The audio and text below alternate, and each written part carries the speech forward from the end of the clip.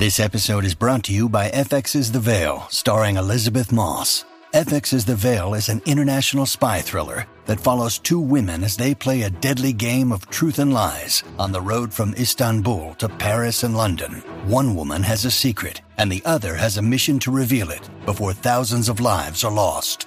FX's The Veil, now streaming, only on Hulu. Good morning, Oregon. It's Friday, November 18th. This is Elena Neal Sachs with a news briefing from the Oregonian and Oregon Live.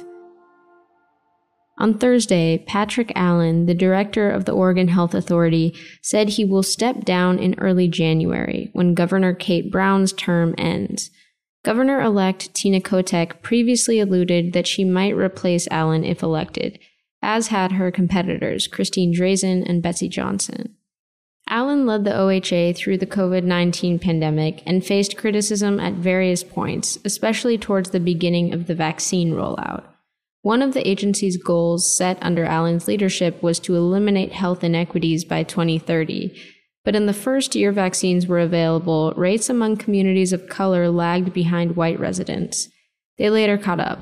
Allen and the OHA also drew criticism for being slow to allocate the more than $1 billion set aside under Measure 110 for behavioral health programs and facilities, as well as addiction treatment networks.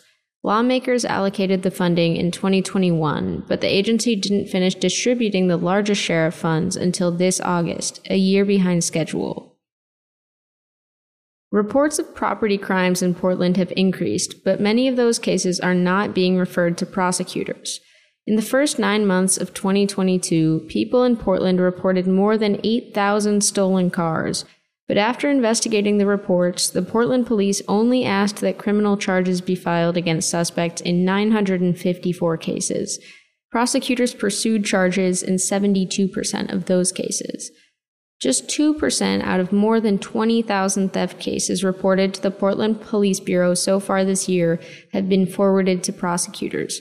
One reason the district attorney's office is struggling to prosecute the cases that do end up there is a lack of evidence that requires following up with police. There's been a similar trend in burglary and robbery cases this year. In response to recent concerns over safety and civility, the North Clackamas School District decided to move its school board meetings online indefinitely.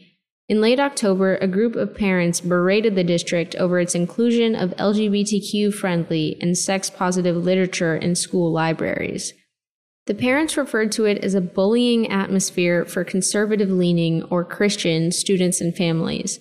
The move to online meetings followed. According to one of the school board members, the decision was mostly about community safety and inclusivity.